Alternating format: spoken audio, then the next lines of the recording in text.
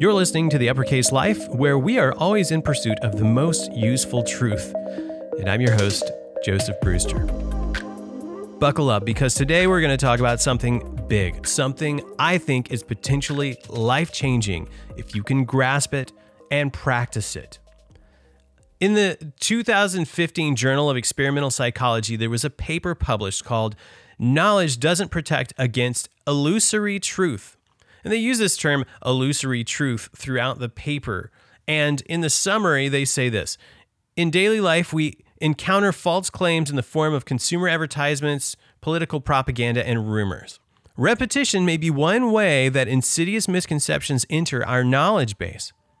The research on this illusory truth effect demonstrates that repeated statements are easier to process and subsequently are perceived to be more truthful than new statements. The prevailing assumption in the literature had been that knowledge would constrain this effect, but what they found in their research was that, contrary to prior suppositions, this occurred even when participants knew better. So, in other words, if you hear it often enough, you start to believe it, even if you know better, even if you have already encountered the correct information. The frequency at which you hear a thing will indoctrinate you. And this is something we've known for a very long time. In fact, this is a technique that's been used in brainwashing, indoctrinations, and torture during times of war. We know that if something is repeated over and over again to you, eventually it will start to feel like truth. I don't want to talk about political agendas. I don't want to talk about consumerism. I want to talk about your language. I want to talk about the words that come out of your mouth every day. I believe that your words really matter. I believe that the frequency of your statements matter. And I believe that we often employ a language of helplessness when we speak about our life and our experiences. I want you to think of the following statements and ask yourself, what do they all have in common? I don't have enough time for that. I can't afford to buy that. I couldn't run as fast as that guy does. I can't hang out with my friends tonight. I have to work. I'll never make my boss happy. This is the language of helplessness. What do you see in common in those statements? In common in those statements is this idea of what you are not able to do, your incapability, your helplessness. It's the language of someone who would prefer things possibly to be otherwise, but doesn't have the power to change them. And when we use this language day after day, we are brainwashing ourselves, and we're brainwashing those around us to believe that there is no choice, that there are no options, and this is just how things are going to be.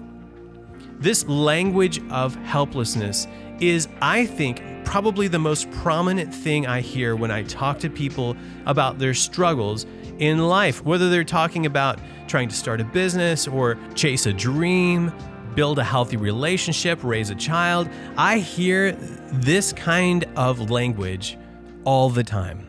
I hear more often than not the statement, I don't have the time, when people are talking about their schedules, when they're talking about what they would like to do with their life. And this language of helplessness is almost always, almost without exception, a lie, an exaggeration, and not only that, is a transferal of responsibility off of ourselves, and it's an acceptance of slavery within our own mind.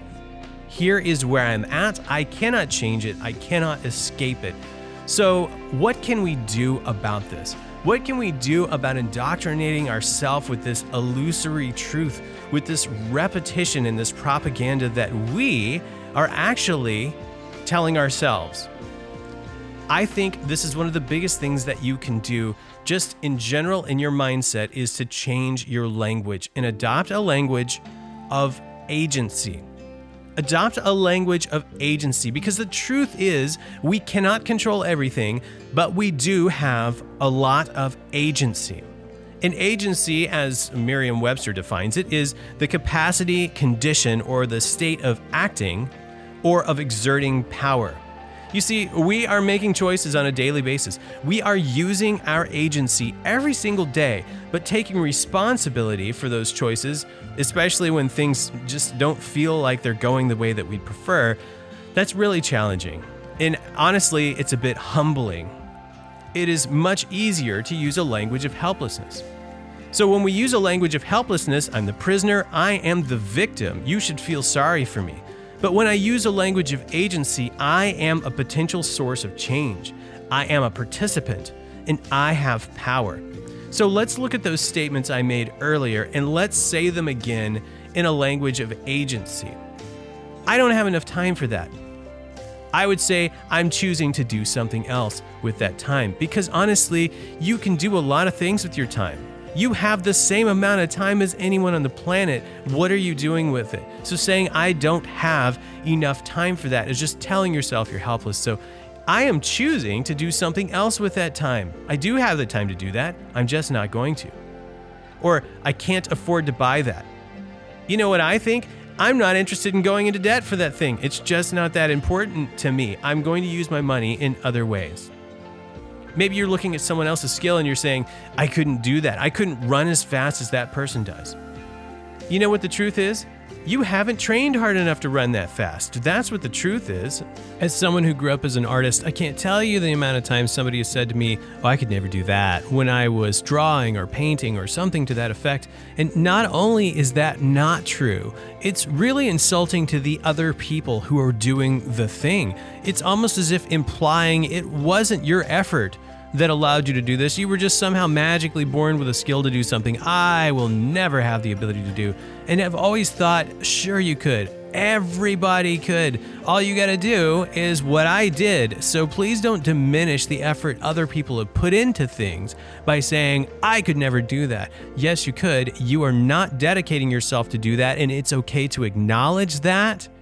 And it's also important for you to note that there is potential for you to improve that skill and do what they're doing. Acknowledge that. It's not like you are inferior to everyone else. Now, here's where I want to pause, and I do want to acknowledge the fact that we do have limitations, right? Having a language of agency isn't about fooling ourselves. Maybe you are a quadriplegic listening to this. Maybe you are somebody with health conditions that legitimately prevent you from doing a thing.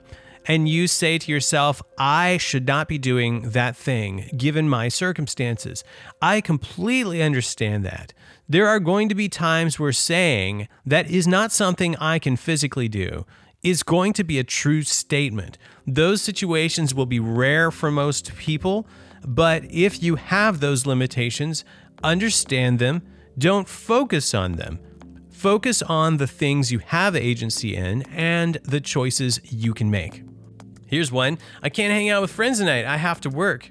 Here's where we get mixed up. You think, well, I have a job, I have a boss, I have a responsibility. This is true, but you can quit anytime. When you tell yourself, I can't quit because I've got to pay the bills, that is a lie. You're choosing not to quit because you really want to pay the bills. But at any time, you can absolutely walk away from everything. And I'm not saying that you should. I'm not saying that it is the right move to make. What I'm saying is that it is freeing in your mind to acknowledge the fact that you have the freedom to do things you will not choose to do because you are a good person. But understanding the fact that that is my choice makes the fact that I'm staying more of an agency than a helplessness. I'm not trapped here in the house with my family. I have chosen to stay. And then here's one that relates to how people see you. I'm never going to make my boss happy. Or you can insert anybody you want there. I'm never going to make my kid happy, my parent happy, or whatever. But, my boss seems to be displeased with me. That statement changes a lot of things. It doesn't put the weight of pleasing your boss back on you. It just is an acknowledgement of the dynamics between you and the other person in that relationship. My boss seems displeased with me. I don't know that I will never make them happy. That is something I can't predict. Maybe they won't ever like me, but really it's not my fault necessarily in all of these cases, so I don't want to use a language of helplessness as if my sheer existence is causing problems in the life of this other person.